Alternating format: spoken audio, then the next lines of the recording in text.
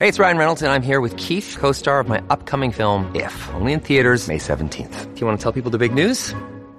All right, I'll do it. Sign up now and you'll get unlimited for $15 a month and 6 months of Paramount Plus Essential Plan on us. MintMobile.com/switch. Upfront payment of $45 equivalent to $15 per month. Unlimited over 40 gigabytes per month. Face lower speeds. Videos at 480p. Active Mint customers by 531.24 get 6 months of Paramount Plus Essential Plan. Auto renews after 6 months. Offer ends May 31st, 2024. Separate Paramount Plus registration required. Terms and conditions apply if rated PG.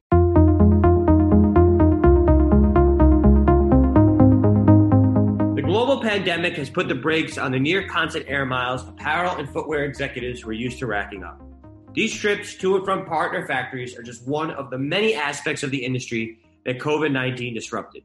Today, I'm discussing how the industry can not only survive, but thrive without these face-to-face visits. I'm here with Jose Suarez, founder of Vieso, a digital shop floor execution system focused on providing real-time visibility to your shop floor. Jose, welcome, and thank you for joining me again. Hi, Eddie. It's a pleasure being back with you. So, for years, sourcing professionals in the apparel and footwear industries have racked up tremendous amounts of miles traveling to and from factory to factory during the production process. That all ended with COVID-19 or temporarily put on pause due to COVID-19. With travel bans in place, what's at stake for companies that are still working with manual processes?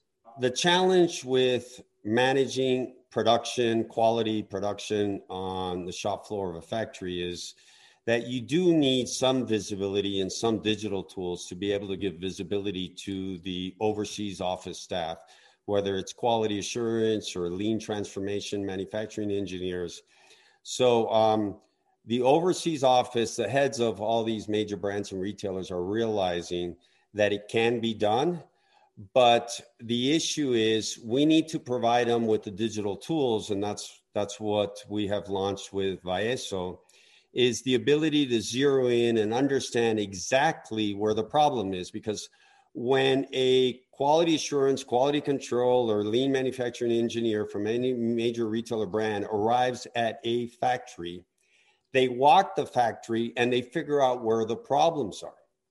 When you're working digitally, it's not feasible to walk through a factory of 3 or 6 lines because you don't have the visibility to all the shoes or garments that are being produced on all these many lines within an installation. So how do we provide them the digital tool so that they can laser focus and they know that they just launched a very complicated construction and it's being produced on line 1 and 2 in factory ABC in this town, in this city and country, and understand exactly what the problems are so that they can literally connect with a supervisor or a head of quality or a QA technician on the shop floor and say, I'm seeing that you're having problems.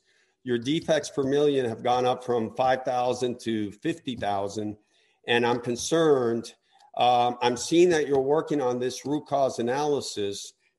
How can I help and provide my technical knowledge to help you overcome this quickly so that we only have 100 garments with issues and not 5,000 by the end of the week?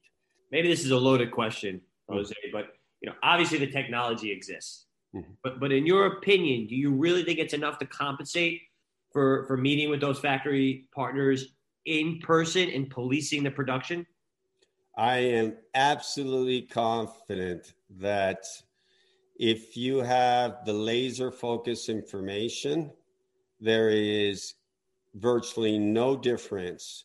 We're even imagining down the road, like the NASA Control Center in Houston, where you could be a brand or retailer with an office in Hong Kong or Ho Chi Minh, and you have your 5 best apparel or footwear technicians, senior technicians sitting there and just focusing on each one, managing 20 factories and just zeroing in and hitting a switch and being able to speak to and by video conference with a supervisor on the shop floor and give them their knowledge so that they overcome problems.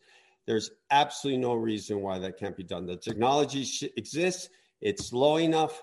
We have it, and we're expanding our functionality to be able to give this to the retailers and brands of the industry. And we're totally convinced it can be done. So there's a few ways. I have another question, and there's a few ways to look at it. You could say that, beyond, time and money, reducing travel has a positive environmental impact, right, on the world. You could also argue that those that don't embrace this technology could end up with factories that have product that make more and that have more mistakes. There's more waste. That could have a negative environmental impact in the form of excess inventory. So which is detrimental, obviously. Is there a way for the industry to be more sustainable in its production operations? The problem is that we see is that the C-level suite in our industry has been normally focused on front end. It's all about sales. It's all about the omni-channel or the front end, store experience. It's about product and innovation on the product side.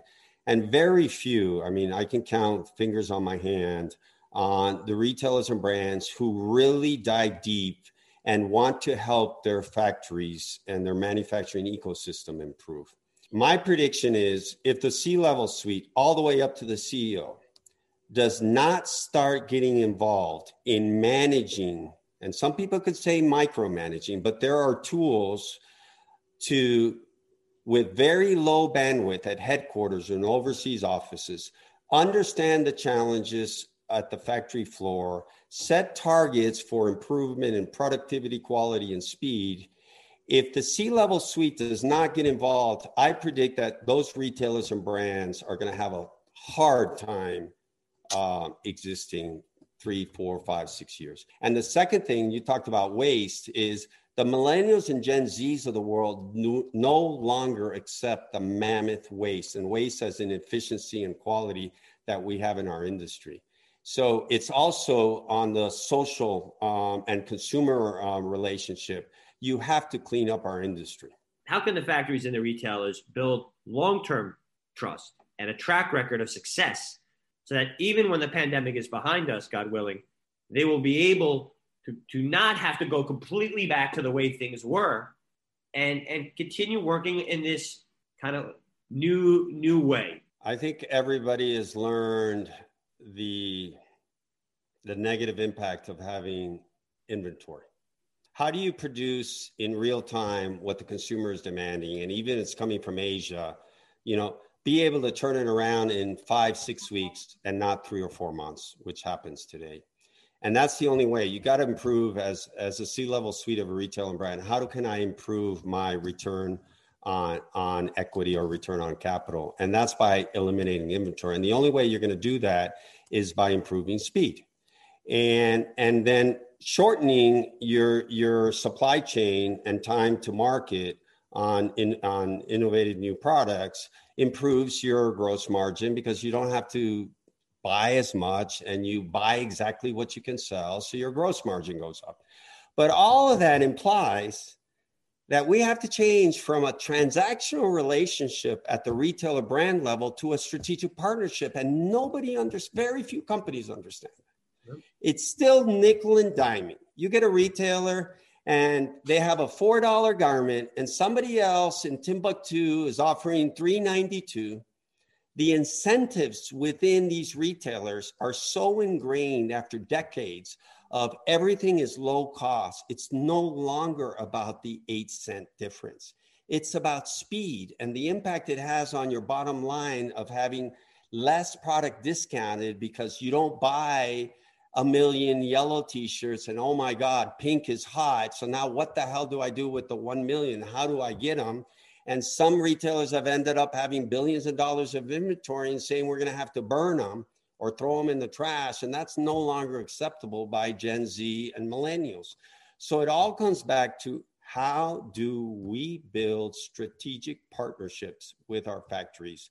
And that starts with changing the internal compensation system of everybody inside the retailers, where it's all about $7 versus $6.92. So let me shift it to somebody I've never worked on. And so social compliance is even getting more and more difficult. The audits are more sophisticated, et cetera. So strategic partnerships is the only way to go.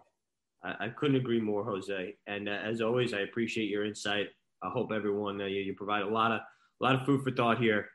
So thank you again for your time, Jose, and let's speak soon.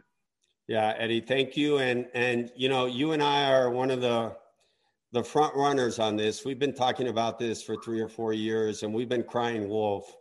And this COVID impact is really bringing what we have been telling the industry to root. So totally agree with you. Thank you very much for having me on. It's always fun. Thanks, Jose.